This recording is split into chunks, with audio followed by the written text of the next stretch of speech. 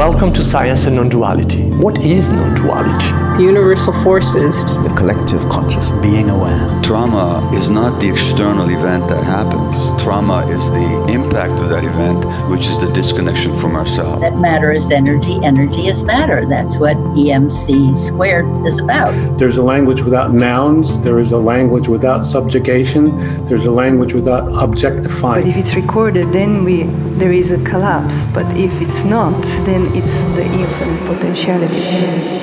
My name is Maurizio. My name is Aya, and we got clunky. We co-founded Science and Non-Duality 15 years ago, and we directed the movie The Wisdom of Trauma that hopefully many of you, if not all of you, have seen. And currently we live on the unceded land of Southern Pomo and coastal Newark land in SoCal, California. Yes. So welcome, and we're delighted for our guest today. We feel that the topic of historical trauma is very pertinent for all of us today. Very, very important and very pertinent. So let's introduce our guest. Yes. Affo. Ia is a culturalist and a historical trauma specialist. She is certified in multiple trauma modalities. So she's a trauma specialist. And she's also a descendant of a long line of traditional healers from West Africa. She's also a chief in a village of Oida. I don't know if I pronounced that correct. Correct me, yeah. Wida. Thank you. You're welcome. And she's also a high priestess in the Yoruba tradition. And Ia has visited more than 30 countries around the world. Like in West Africa, she lived among medicine men and women to learn the ways of the shaman and to understand the truth about the transatlantic slave trade. In China, she lived in the Shaolin temple. In India, she lived in an ashram while learning the Hindu costume and ideology, and then serving the Navajo Nation in the Gila River Indian community. Ia found a home among the egalitarian indigenous people of North America. So her knowledge is cross-cultural in ways that is completely mind-blowing and heart-opening. So it's such a joy to have you with us. Welcome, Ia. And just for the participants to know, we will start with a couple of questions we will asking Ia. I will start with a conversation, and then we'll invite you in to bring your questions, comments. And the way we're going to do that, we'll ask you to raise your hand. There is an icon below the participant list that you can click and raise your hand. And also send your question to a participant called question. Yes. You will see in the list of send the question. Let's make it question. So ideally, you would do both. Send your question and raise your hand. And then we will bring you on screen and you can have a conversation with Ia. So welcome, Ia, and thank you so much for being with us today. I could almost cry, like I'm seeing people from all over the world, and it's bringing me so much joy. It's just breathtaking every time I see a new, a new place. So thank you so much for having me, and I'm so excited to be here. Likewise. Yeah. Thank you, Ia. Well, maybe we can begin by, if you could share, how did you start on this journey of learning about historical trauma? What set you off to travel around the world, to learn about cultures and to start learning about historical trauma? What was your personal journey? I think as long as I can remember, going back in my childhood, I struggled with tremendous depression. And I just went through a lot of things emotionally. I grew up in a very Jewish community. And so I would see all my Jewish friends and visit their families. and I would see their families interact in a way that was very different than my family. As we started getting older, I would think like, well, why is it so different for me and the Black people in our community versus, my Jewish friends and in their community? Why is it so different? We have similar socioeconomic backgrounds. Our parents do similar jobs. We have the same education, but the trajectory is so different for us. Why is that? And then as time started going and we got to ages where my friends would be in Hebrew school, I would literally be outside of the temple with my face on the glass, looking inside, trying to know, like, what are they doing in there? And sometimes the rabbis would invite me to come inside and allow me, to participate or, to at least listen. And I started to wonder, well, what language did my people speak? And what are our stories? And why is there such an emphasis on remembering the Holocaust? And everybody knows that, even my friends can talk to me about the Holocaust and they know facts about it and they kind of control the narrative about it. And what about the slave trade? And where did my people come from? And where's our Hebrew school? Why don't I have something like this? And so it really got me thinking. And I remember it being so intense that I thought, did something happen to our DNA? Like, is there something wrong with our DNA that we have so much suffering and so much struggle to overcome what has happened in the past? And, and that's really, for me, where it started. So that piqued my interest at a very young age. I was always kind of a traveler. So once I traveled a lot as a young person, with my family. But once I got to age 17 and 18, where I could travel on my own, I just started traveling to just understand other cultures and understand how other people deal with trauma. And that's really what got me going. Yeah, that's what happened. And we can maybe talk about that later. That probably, I would assume that's where you found the seeds for healing on your journey. That exploration led you to your own healing journey. Absolutely. Absolutely. Yeah.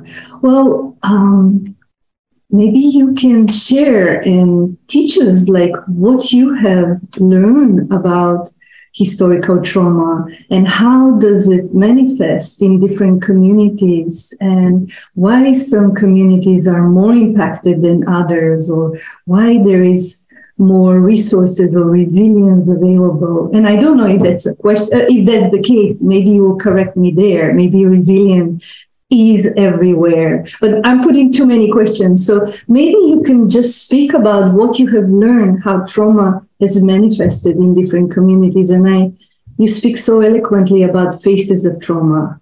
So sure. Love to hear. Sounds good. The thing about trauma is certainly some communities are more resilient than others, right? We're all resilient because we're all here, right? So I'm not going to challenge anybody's resilience, right? We're still here. We have still survived. But there are communities that have a more full expression of resilience than others. And I think what starts to happen is when we look at trauma, are we looking at trauma that happens in communities where people still have the tools that they need to be resilient? What I realized, one of the big differences between my friends that were Jewish and my Black friends and family growing up, I looked at my Jewish friends and I was envious of the fact that they still had language. When I would go to my friends' houses, we would speak Yiddish. I still, know little Yiddish words now, but in the home, Yiddish was spoken. So there was still some language that was there. When we got up to rites of passage age, I went to bar mitzvahs and bat mitzvahs, and I would hear about bris ceremonies for circumcision for younger siblings and cousins and things like that. So all of these, a lot of these cultural traditions and religious traditions and ceremony were still intact.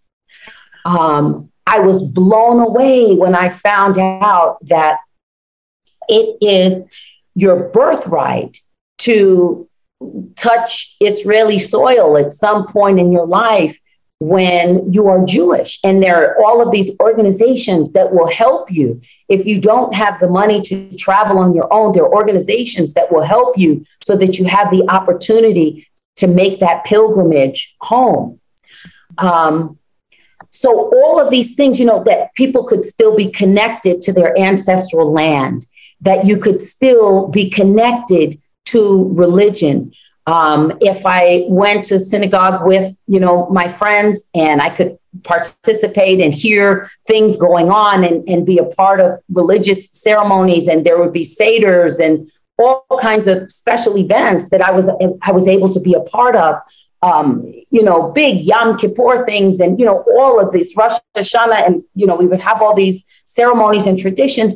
Having that connection to who you are ancestrally helps to mitigate some of the damage of trauma, right? If we think about it, if within the Christian tradition, if somebody passes away in your family and you are heavily reliant upon your church community, you're waiting for Sunday to come so that you can go to church, so that you can hear the word, so that you can sing the songs, so that you can have fellowship with others in your community. Or you have Bible study on Wednesday. You need to get to Bible study because that's going to help you process some of the things that you're going through. So in communities and cultures where these things are still intact, there's the ability to have a more full expression of resilience.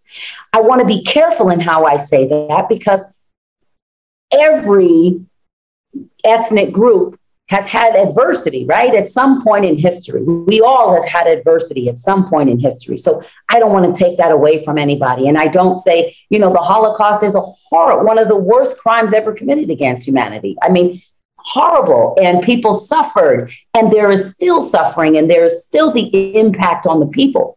We can never, invalidate that for anybody. But to have those pieces still intact, it helps you to have the resilience. So when I look at like African American people or really Africans throughout the diaspora, and I think about last names, I'm a name changer. So for a long time growing up, I would change my name. Okay, I'm going to be called this now. Okay, I'm going to be called that now. Okay, I want to be called this. I never was connected and anchored really to a name. And then the more I developed in this work, I go, well, right, hello, what percentage of Africans in the diaspora are connected to slave master last names? I cannot find the statistic yet, but it has to be, 90%, 95% maybe? Are Jones and Williams and Smith and Brown and Murray and Johnson, all of those names, right? Those are not our names. Those names belong to the people that owned our ancestors. So if every time you speak your name, you are imprinting again the fact that your ancestors were owned by somebody else, what does that do to you spiritually, vibrationally, right? If we want to really take it to the foundation, to the core, but what does that do for you also psychologically? So how do you have that full expression of resilience when you don't have even connection to your name? In many First Nation cultures, when you introduce yourself, you start by saying who your people are and where they come from. And in doing that, you allow the person that you're introducing yourself to have an understanding of who you are, who your people are, where you come from. That's really how they know you, by your ancestors, by the land that you originated from. If we as African people, and even some First Nation people who have lost their way, right? If we don't even know where we come from, right? We don't know where our ancestral land is. We don't have connection to the names that came before us. How do we have that North Star to help us find our way, right? And to find our way in the world, or find our way back to ourselves. One of the most powerful things that happened to me was being able to trace my people back to Benin Republic, West Africa, which was once Dahomey, and to marry my husband, who is Beninese, and expose me to the opportunity to have ritual and ceremony. And the first thing they did was say, you have to have a name. You don't have a name. And so my first ritual and ceremony was to determine, who am I? So the first thing they said was, okay, we're going to go and talk to the ancestors. We're going to talk to the deities and find out who this woman is. And the first name that was given to me was Wekeno. And that means mother or owner of the universe. And then the second name that was given, which is more in our tradition, is more of a title, which is Iya, which is Holy Mother. So in finding Holy Mother, Mother of the universe, my life started to make sense, because I came into this world being a mother and a nurturer and taking care of everyone around me, right? So I can go back to age 2 and 3 and 4 and see that nurturer, that mother. So when I was bestowed those names and that title, I said, I have value. I know who I am. This has always been with me, even before I realized it was a part of me. So when I make my decisions in life, you remember what your path is, your destiny is, that you're a mother, you're a holy mother, you're the mother of the universe. You must have patience, because you must start to see all of these people as your children. So even the people that are hurting you and that are aggressing you, that have molested you, these are your children, and you must interact with them as you would a child. And that in and of itself is healing, right? If you can see the person that aggresses you and molests you as a person, they're not quite there yet. They have to have, you have to give grace. You have to give mercy. This is part of your role. And this is even teaching you to be in your role. Because if you are the mother, you have grace and you have mercy, even in the face of adversity. So this is the importance of having those tools that we use for resilience. I have to touch, and I take the direction that Spirit leads me. And so I'm going to assume that Spirit is leading me here because we have people that have gone through abuse and are coping with abuse that are on the call right now. So I have to say that even in the face of abuse and even in the face of severe hurt, we have to remember that we live in the physical world for evolution. And we live in the physical world so that we can keep growing, evolving, raising our consciousness. When we start to heal pain and we start to heal trauma, we have to remember those pieces and remember that we only grow when we face adversity. We don't grow when we're resting. If life is easy and we're kicked back, it's a rest period. We're not really growing. When we are facing adversity is when we are having our growth. And it's painful. It's painful. And I have to acknowledge that pain and that hurt. But it's part of what our journey is in this lifetime. And it changes who we are as people. If I have not gone through the adversity that I've gone through, I cannot be the person that I am today. And the thing I am most proud of in myself is my ability to love human beings. That's what I'm most proud of.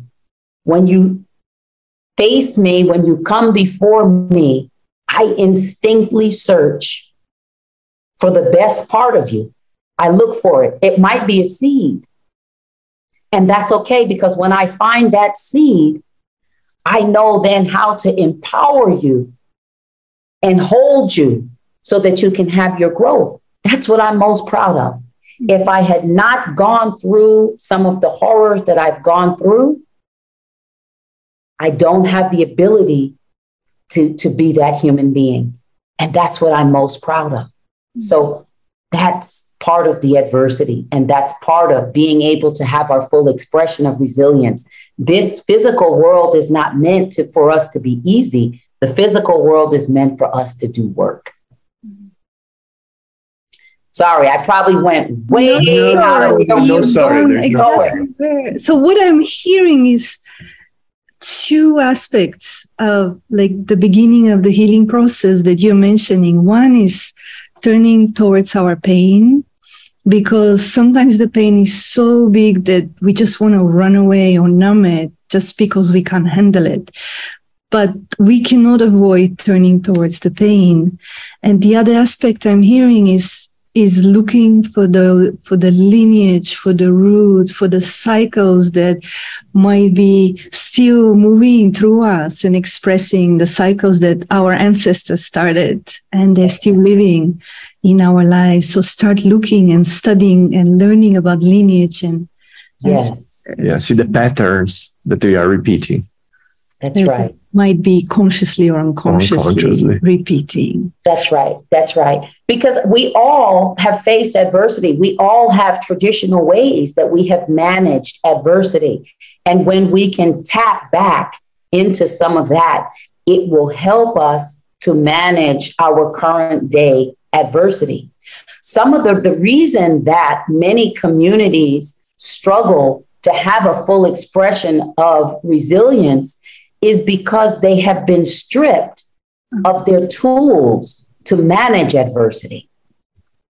I talk often about this story, and if you've heard me talk before, you might have heard me say it, but a few years, we have to do everything COVID, pre-COVID, post-COVID, right? So pre-COVID, I was at a conference in Flagstaff, Arizona, and at lunch, they brought in these dancers from the White Mountain Apache tribe.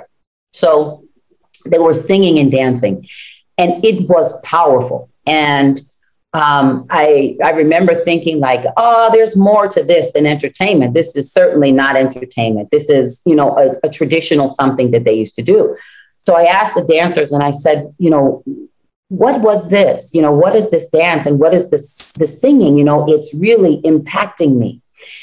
And he said to me that when the Apache used to go to war, they would go out to war, and we see things in war and experience things in war, right, that potentially can be traumatizing for us. When they returned from war, they would perform that dance and that song. In 2022, we'll say that was their debriefing right? We have ways that we debrief our soldiers when they come back from war. That was the Apache way of debriefing. So that's how they got their neurological regulation. Because if we go to war, right, we have to be in fight or flight. We have to be in stress response because we have to be in surviving, right? In survival mode. We move into we must survive. That's how we fight war. When we come home, we are still in that level of stress response. Well, if we take that level of stress response back to our family, back to the community, we're going to be destructive in the community. So we have to have a process where we neurologically regulate first, then clean up, it's also on a spiritual level, cleaning up our spirit and making sure that our essence is clean and ready to return back to our people. And then we return regulated and cleansed so we don't bring all of that back to our community.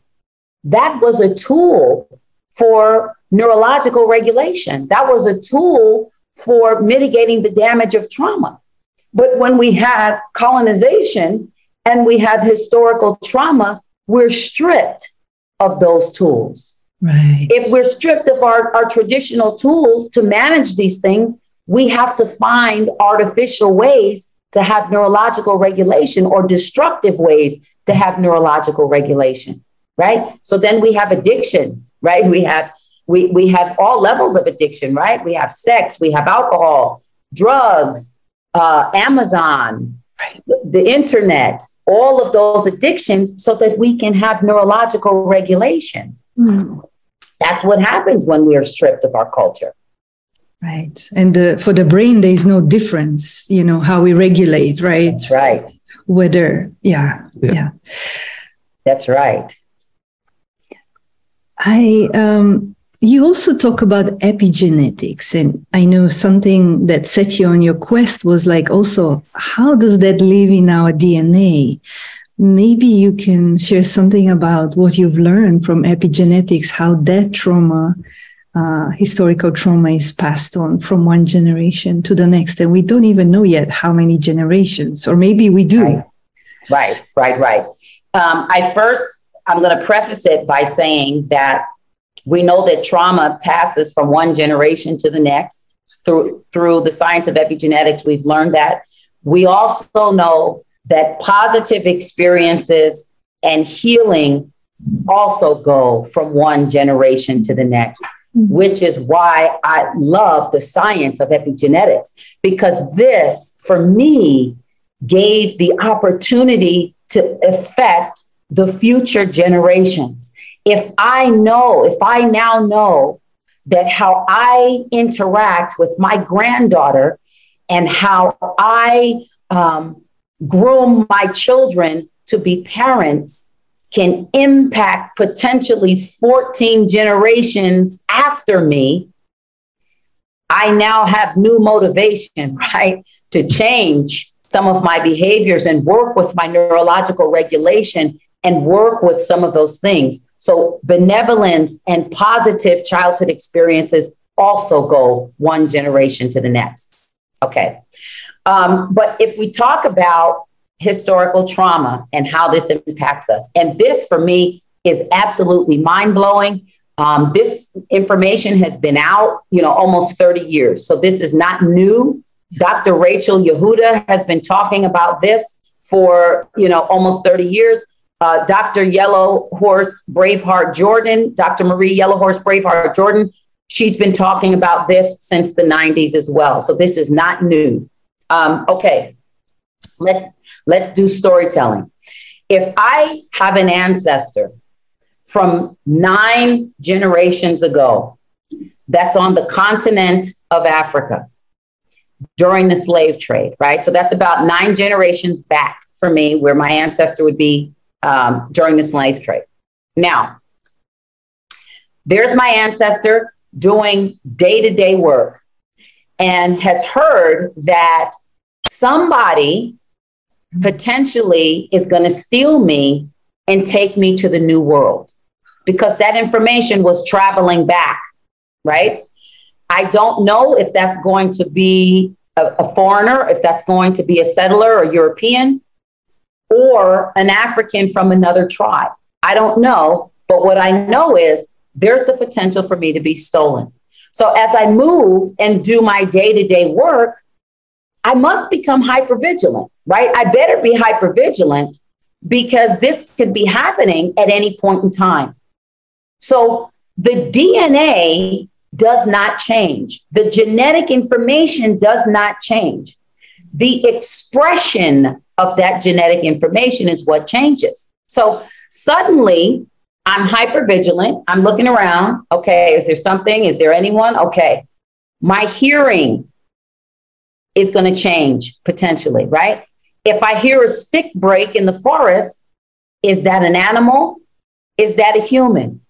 I'm going to learn to differentiate animal breaking the stick from human breaking the stick, because I'm in survival mode, right? So I'm now moved into the survival part of my brain. And my body is innately going to adapt to the hostile environment in which I live. If I'm walking along, my smell might change. I can smell, oh, there was an animal that was just here. There was a human that was just here. There was somebody from my tribe just here. There was a foreign person just here. That's how keen my sense of smell can get, because I'm in this hostile environment and I need that for survival. All of those switches will really make it simple, but all of those switches that just got turned on in order to survive somebody stealing me have the potential to stay switched on for up to 14 generations, according to the Cherry Blossom Study. You can look that up. Cherry Blossom Study will talk about it, and they'll say 14 generations. So for potentially 14 generations, I can be hypervigilant, more hypervigilant. I can have, hearing that can differentiate things.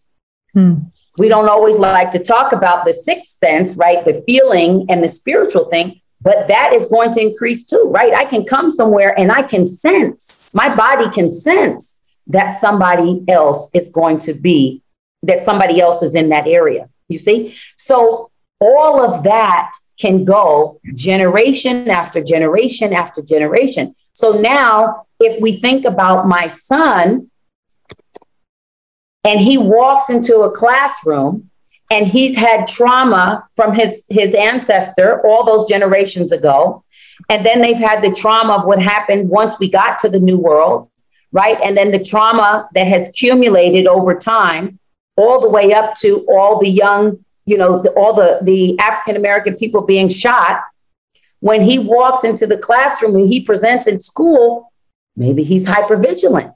Maybe he has a hard time focusing. This is something that could have impacted him from all of those generations ago, and then become cumulative over time as each next generation comes with their new trauma, and so forth and so on. That's epigenetics. So the reason we're still talking about the slave trade today is because we are still impacted by the slave trade today.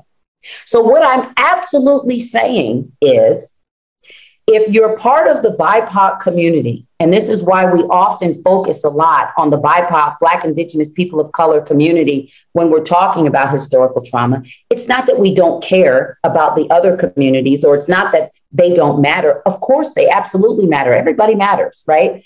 But if we're talking about the Black, Indigenous, people of color community, and we have this historical trauma that came from all these generations ago, layered with new trauma from each generation, and then in the world today, where we're still experiencing some oppression and violence and discrimination, we're going to have a lot of stress hormones in our system all the time, right? Because each layer that we talk about is going to add just a little bit more. So if we're walking around, with a lot of stress hormone in our system, our window of tolerance is much smaller. So if we looked at a scale of 1 to 10, right, 10 being you're about to explode, and as a Black woman, I wake up at a 4, right? If I wake up at a 4, just from the historical trauma, just from the stuff that I deal with day to day, maybe, stuff I have to deal with at work, the code switching I have to do as a Black woman, on and on and on. And I wake up at a 4. And then I start to have the regular stressors that happen in day-to-day life.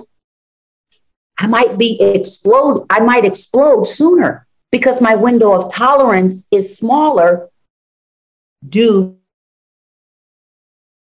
to the historical trauma and the layering of the trauma. I saw a question pop up that I want to clear up right now. And I know you'll have people ask questions later, but I want to clear this now. The historical trauma is not necessarily a factor in ADD, ADHD, but the trauma specialists of today, the trauma big names like Dr. Bruce Perry or Nadine Burke-Harris, will say that often ADD, ADHD is misdiagnosed. It will be called that you'll be diagnosed with ADD, ADHD, sometimes the oppositional defiance disorder, autism, a lot of these, diagnoses, when in fact the issue is trauma. So I'm not saying that trauma contributes to those diagnoses. I'm saying according to our trauma greats, those diagnoses are not always accurate. I'm not a psychologist or a psychiatrist, so I don't speak from that perspective. I speak from the work of you're welcome. I speak, from the work of our trauma experts. Right. And prescribing medication would never address the root cause of the issue No. Yeah. And that's so dangerous. And I'm glad you say it, because when I worked as a community-based clinician in First Nations, you see a tremendous amount of diagnoses. 90-something% of my caseload would be ADHD or ADD diagnoses. And often the caregivers would keep saying, the medication doesn't work. They keep prescribing more and more medication. I would go to the doctor, to the psychiatrist with my client as an advocate and say, these medications are not working. And there would be more medication or time-released medication, then coupled with sleep aids for kids, that are 8, 9, and 10 years old, taking sleeping pills to go to bed because they're so hyped up on this ADD, ADHD medication. It doesn't work, because we're talking about communities that almost 100% of the communities have experienced historical trauma and are continuing to experience trauma today. A lot of those symptoms have to do with trauma. Right. And not to mention that historically, these children of indigenous communities, they have a completely different way of learning. The ancestors didn't learn by sitting on a chair in a classroom for 6 hours. It's completely unnatural. It's completely not connected to their DNA. Yes. That's against their instincts, their nature. So we're forcing, again, imposing Western mindset to other cultures, and that's re-traumatizing again. That's right. Right. And I'm just wondering if you can reflect, because I could see that something similar can be happening, and I'm asking for maybe finding a balance by bringing Western therapy to indigenous communities, to BIPOC communities, which again, I'm sure it's helpful in some way, but also it goes against the lineages or the cultures of healing. If you can say something about that. You're going to make me stand on my chair. Like this gets me so, invigorated. Absolutely. I'm going to step very carefully. Yeah. in communities where people have been traumatized, the best way for us to heal moving forward is to become self-healing communities. We must be healing ourselves. And when we bring Western culture and Western ideology into our healing spaces, it is often more damaging. Let me give you an example. We went through COVID, and I'm allowed to give this example. I'm not betraying my son. I talk about this often, so I'll just put that there. During COVID, one of my sons really struggled because my husband has not been home, and my other sons are adults, and they were, isolating due to COVID, so forth and so on. My younger son was really struggling. When he went back to school, he continued to struggle emotionally. And the social worker at school wanted to have these conversations and help him. And she was very kind and loving and really wanted to help him. He's a Yoruba voodoo person. So we don't talk about a lot of negative things that happen because our belief system says that you're then empowering and calling those negative things. So sometimes that sounds weird for people, but think about The Secret, right? Everybody has embraced the idea of the secret and the laws of attraction and all that kind of stuff, right? So similar stuff, right? So it can be on the wavelength of what you can understand. So if we are constantly talking about something negative and reliving something negative that has happened, that's against his cultural beliefs. So he's never going to have those conversations with you, although he needs some help.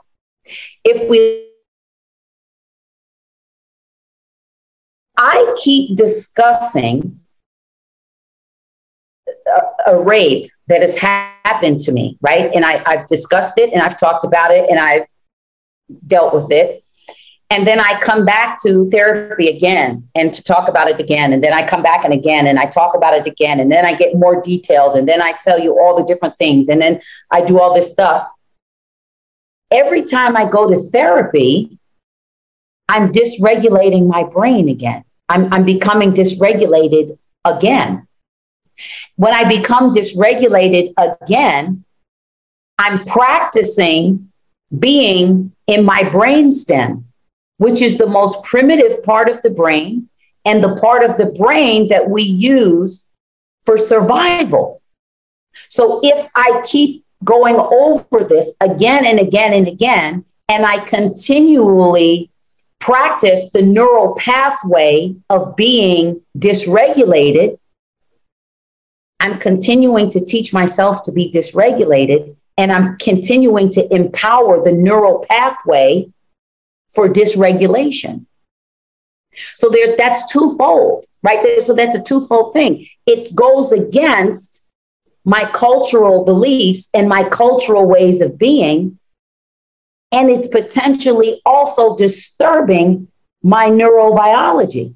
So we have a lot of psychologists and psychiatrists that work out in indigenous communities, in First Nation communities, that will say that, our Western ways of managing trauma and mental health are not necessarily healthy for First Nation people and are potentially re-traumatizing First Nation people. So I say that carefully. I'm not a psychologist. I'm not a psychiatrist. I don't claim to be. But if we look at things from our indigenous perspective and then look at things from a neurological perspective, that's what we find. So what I ended up doing with my son, because I always want to give you a solution, right? I don't always want to say what's bad, what's terrible. Here's the solution. What I did with my son was I took him to a trauma person that practices like motivational interviewing. And so when my son talks about behaviors perhaps that he wants to change, and this person who is a psychologist then says, but how did you survive that? How did you get to this point? What did you do to get here? Then my son says, well, I do martial arts, and so I do my kung fu. And, I also like to go run. So I go on the trail, near my house, and I run. And then I do this and I do this. When he's leaving that session, he feels like, oh, I'm empowered. I have tools. Oh, I'm not that bad. I used to be, at a 10, but today I feel more at a 5 and I've made progress because I have these tools that I utilize that helped me to do that. And so he walks away from that session neurologically regulated. And the more we can be neurologically regulated, the more we have the ability to change the neural pathways that cause us to have behaviors that perhaps we don't want to have. Right. Yeah. I love that she amplified the tools he was already using. They're not even tools. I hate the word tools because then you have to fix things with the tools. Yes, right? Exactly. And I'm just maybe one last question and then we bring the audience. I just want to remind people that please raise your hand and write the question to the participant named question, as Lucia did. Thank you, Lucia. So we know on the panorama, we can group the question and so please, Desire, back to you. Yes. I was wondering, we were filming recently in Palestine and in the West Bank. And we came after releasing the Wisdom of Trauma movie, which had a huge, it was very well received around the world. And suddenly I found myself that everything I knew about trauma kind of collapsed. And I just felt like, wow, even the concept of trauma is such a Western, again, invention. It's something that's not to fully deconstruct it, but I found that, it just fell apart. Like it was not applicable to even use the word trauma there. So I'm just wondering for you, like maybe if you have experienced that in your journey of finding your roots and finding your tradition, like how is there such an understanding of trauma, or how is that addressed and taught or healed? Like what is the approach that your tradition takes towards healing? It's such a I'm glad you asked that question. It's such a beautiful way from in my perspective for looking at the things that are happening in our physical world and in our day-to-day life. So from our perspective, we all have a unique energetic configuration, right? And my energetic configuration makes me who I am, and yours makes you who you are. And Gigi, I see you. Hi, Gigi. Makes you, right, who you are. And so when we experience things in life, it might change our energetic configuration.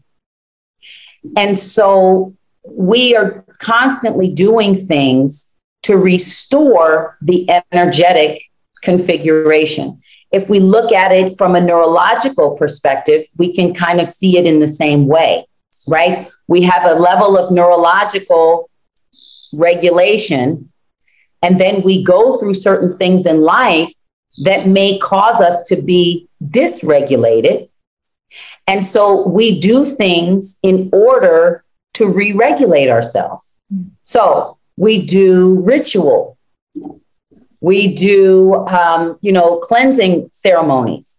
we're constantly using the nature in order to restore our neurological regulation or our spiritual vibration, right?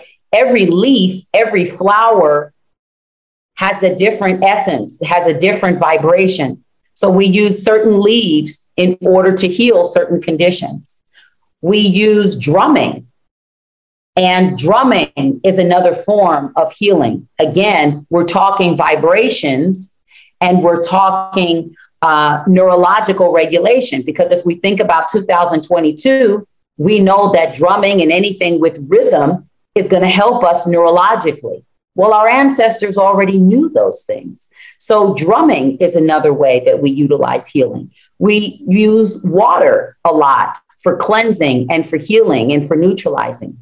The beads I wear, they're beads that we use that are for export and that are, just for fun.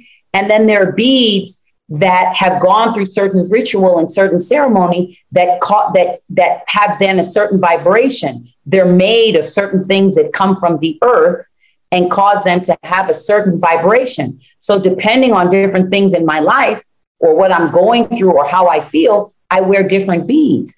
I wear different colors. I do different things to work with my neurological regulation and work with my spiritual being. If we take it outside of spirituality and we look at it in a more practical sense, here's another way that we have been able to manage trauma, or that we learn to manage trauma. When I moved and lived in India for a period of time, I lived in a very minimal lifestyle, right? I lived in an ashram, in a Hindu ashram. We slept on the floor. We had clean water sometimes we didn't. I had to hand wash all of the clothes, blah, blah, blah, blah, blah. What concerned me most in this environment was the thought of hand washing clothes, because I had my young son and one of his school uniforms was white and there was a lot of red clay. And I thought, my goodness, this is the worst thing that ever happened to me, is trying to hand wash this white uniform being worn by a 7-year-old. What I learned to do was, and this is how we clean the clothes, is you go, to a river area, there's a big, big rock, and you take the clothes and you bang the clothes on the rocks. I see somebody nodding. Yes, lady. Done that. Okay. And so you do that. And then there's some scrubbing that you do. You have like a scrubber, and then you're trying to scrub away the debris that's on the clothing. First of all, I learned to love that period of time because it became a moving meditation for me. If we remove it from spiritual, right, because everybody doesn't embrace the spiritual part, take it away from the spiritual part. The rhythm of hitting the clothing against that rock and the sound and the rhythm of the scrubber scrubbing the fabric is neurologically regulating. So when we live in a world that focuses on capitalism, growth, and expansion, we have removed a lot of the ways that we had traditionally to constantly be regulating ourselves throughout the day, right? I don't have the opportunity in the United States. I'm not banging the clothes on the rock. I'm putting the clothes into the machine and I'm going on about my day and I'm multitasking with 59,000 other things. And I'm staying constantly neurologically dysregulated. The neurological dysregulation is what we can call trauma, right?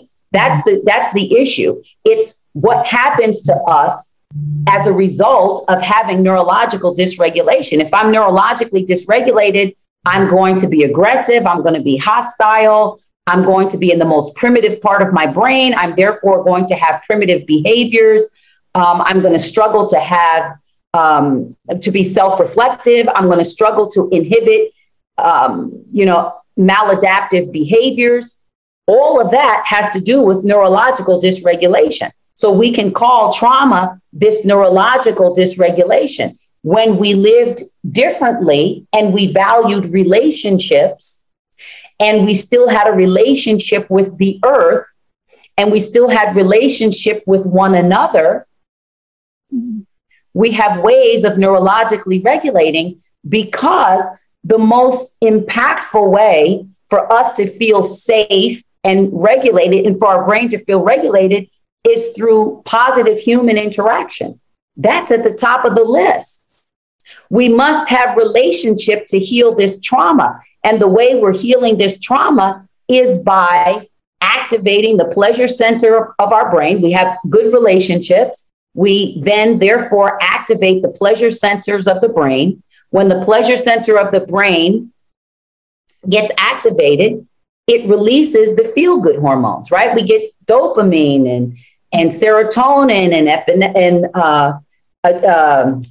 endorphins, and all of the things in our system, oxytocin, that make us feel good and safe and satiated and regulated. So the whole way that we are living in society supports neurological dysregulation, i.e. trauma.